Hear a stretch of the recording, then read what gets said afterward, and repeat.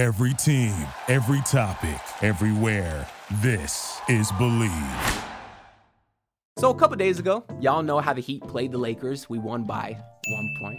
But the game was pretty expected, I'd say. I mean, you had Anthony Davis get hurt. What's new? You had the Heat blow a double-digit fourth quarter lead. Again, something that's not new at all. But there was something completely unexpected that happened earlier in the day prior to the game. And it was O.J. Simpson, yes, the O.J. Simpson, accurately predicting exactly how the game would go. At this stage, who do you like better, Anthony Davis or Bam Adebayo? Who would you rather have on your team? So I'm going with Bam because I like tough. I mean, Bam is tough, man, and I like tough. Okay, so he didn't actually predict anything about the game, but he did say that he prefers Bam Adebayo over Anthony Davis, which I think after their last matchup leaves no room for debate whatsoever. But this is something that I think Heat fans have known for a couple years now, and nobody in the national media would ever admit any such thing. Not that O.J. Simpson is national media. I have no idea what he's up to nowadays. I guess it's knowing ball on the internet. But no national media would ever say that Bam is better than Anthony Davis, mostly just because they don't watch Heat basketball. I mean, in their matchup just a couple days ago, Bam Adebayo had 22 points, 20 boards, 10 assists. And we're not talking no easy assists putting out to a shooter in the corner, simple driving kicks. We're talking half-court bounce passes to Jaime Jaquez, finding Duncan Robinson swirling around on cuts. His vision is phenomenal, particularly to Duncan Robinson. I mean, we all know about those DHOs they've had for the last couple years, finding Duncan on the threes, and they kind of, Bam keeps screening, tossing to Duncan. But now Duncan Robinson, his improved game is making him go everywhere on the court, and Bam Adebayo continues finding him, and that's why Duncan's averaging 10 points per game this season. So that's been a really, really nice development as well. But back to Bam Adebayo.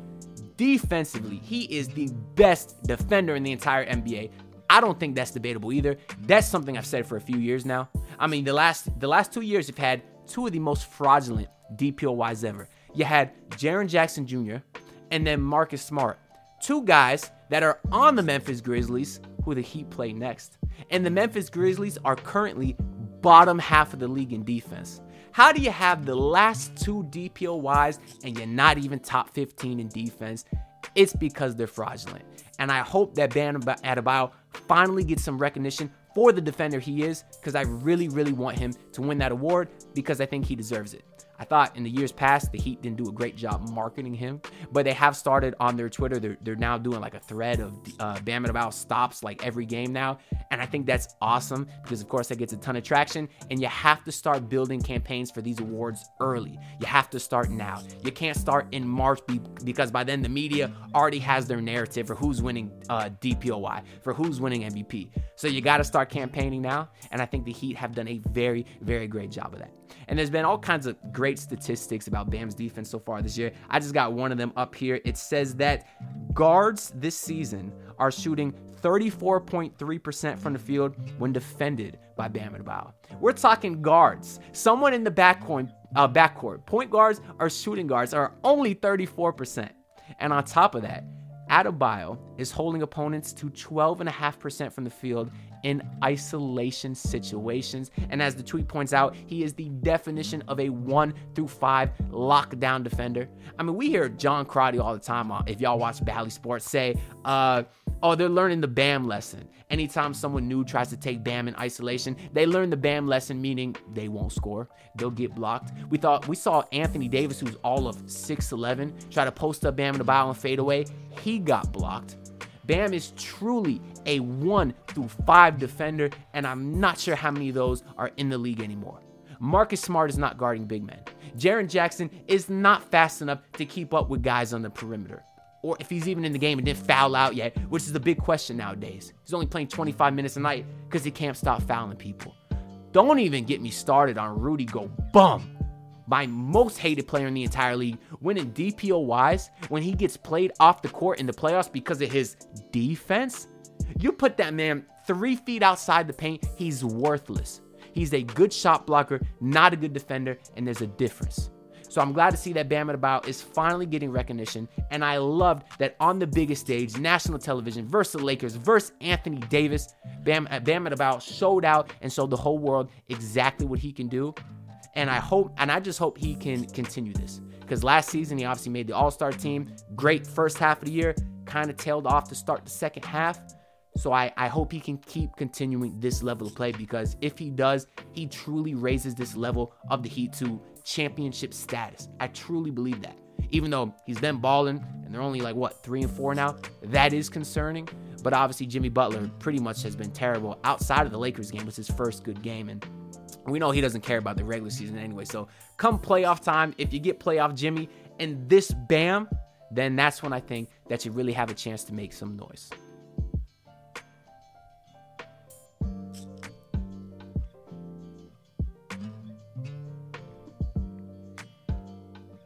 I do want to talk a little bit more about that Heat-Lakers game, even though it was a couple days ago. You had Eric Reed starting the game by saying the past versus the present, with LeBron James guarding Jimmy Butler. Am I alone here in saying that I think LeBron is still better than Jimmy Butler? The past versus present doesn't make a ton of sense to me. I think I would trade Jimmy Butler for LeBron James today. I think LeBron James is the best player in the world. I understand he's likely not. That nod would probably go to Jokic.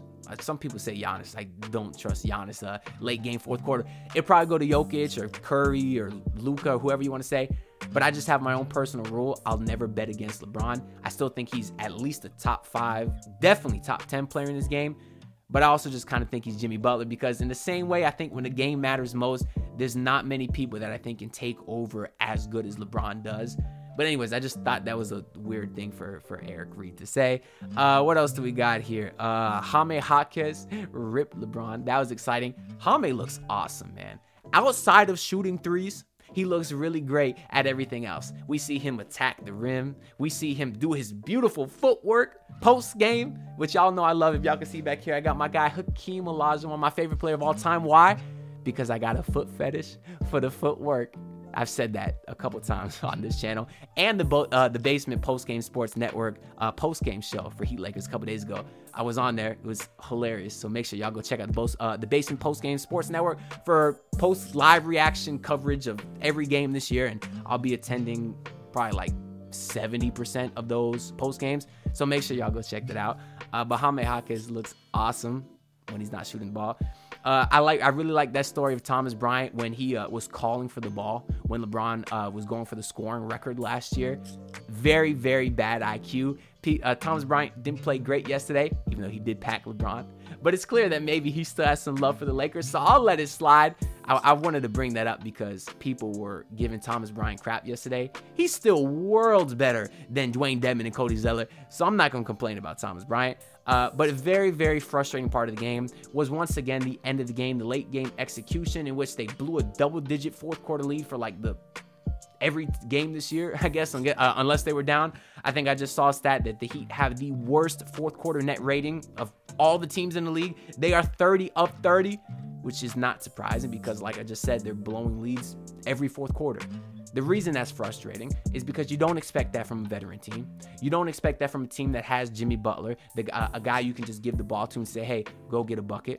You don't expect it from a team that has the prototypical point guard, veteran QB quarterback, Kyle Lowry. You don't expect that from him. But what was the Heat's final possessions with your floor general, Kyle Lowry, out there? It was a terrible Jimmy Butler no-ball movement 3, followed by a Kyle Lowry terrible no-ball movement 3, followed by a Tyler Hero terrible no-ball movement 3, followed by a Bam Adebayo travel. All of that was in the midst of the Heat not scoring a single point for the last 3 minutes and 50 seconds of the game. And the only point they had before that was a Jimmy Butler free throw off a technical foul. How is the late game execution so bad for a team that has so much experience, that's been to the NBA Finals twice, that has, everyone says Kyle Lowry, oh, he can't score anymore, but he's got high IQ. His IQ sucks. And he better not be on this team by the time the trade deadline ends. He better not be. Why he's out there instead of Haywood Highsmith, I don't know. And y'all know I'm not a fan of Haywood Highsmith. Or should I say wasn't. He's been balling to start the season. He is making me change my mind a little bit. And if he continues to do so, I told y'all, I will have a Haywood Highsmith apology video up at the end of this season.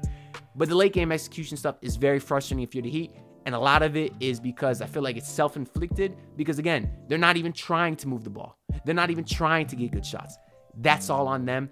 That has to change.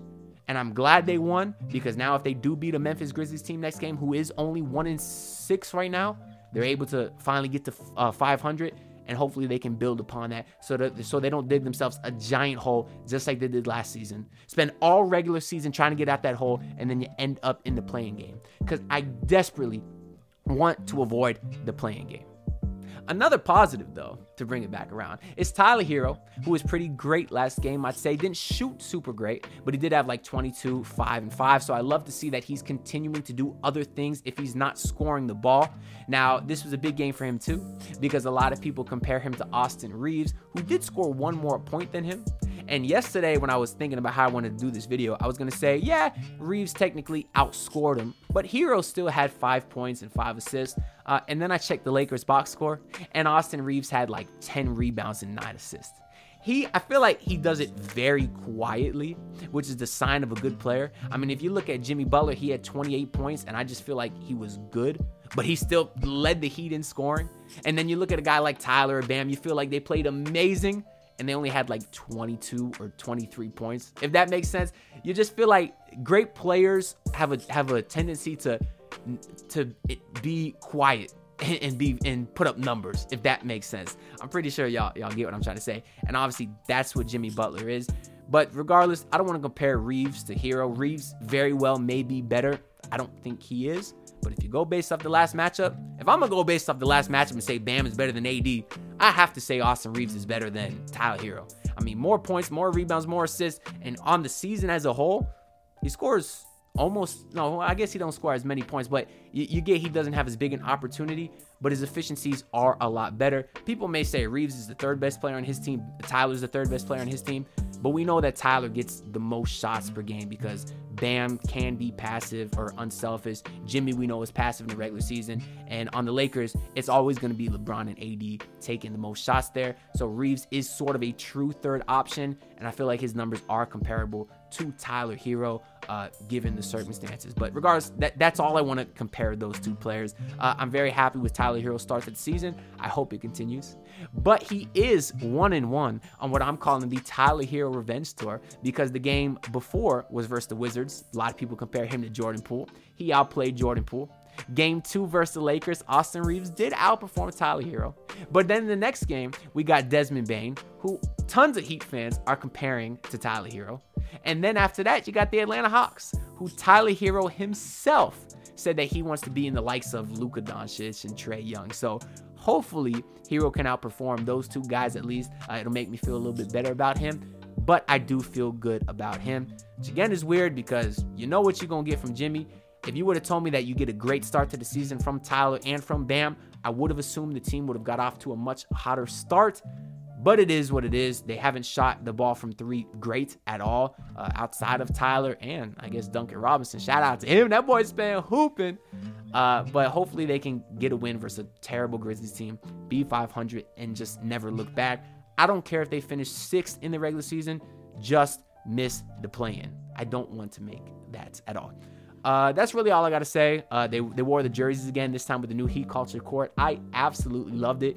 People thought it was corny with the toughest, nastiest team in the NBA. You know their mantra.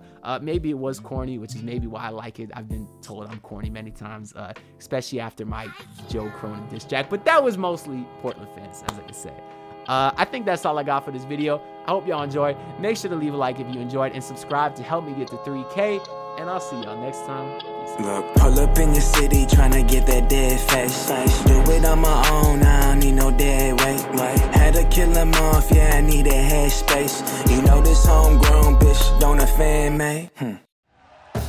Thank you for listening to Believe. You can show support to your host by subscribing to the show and giving us a 5-star rating on your preferred platform. Check us out at Believe.com and search for BLEAV on YouTube.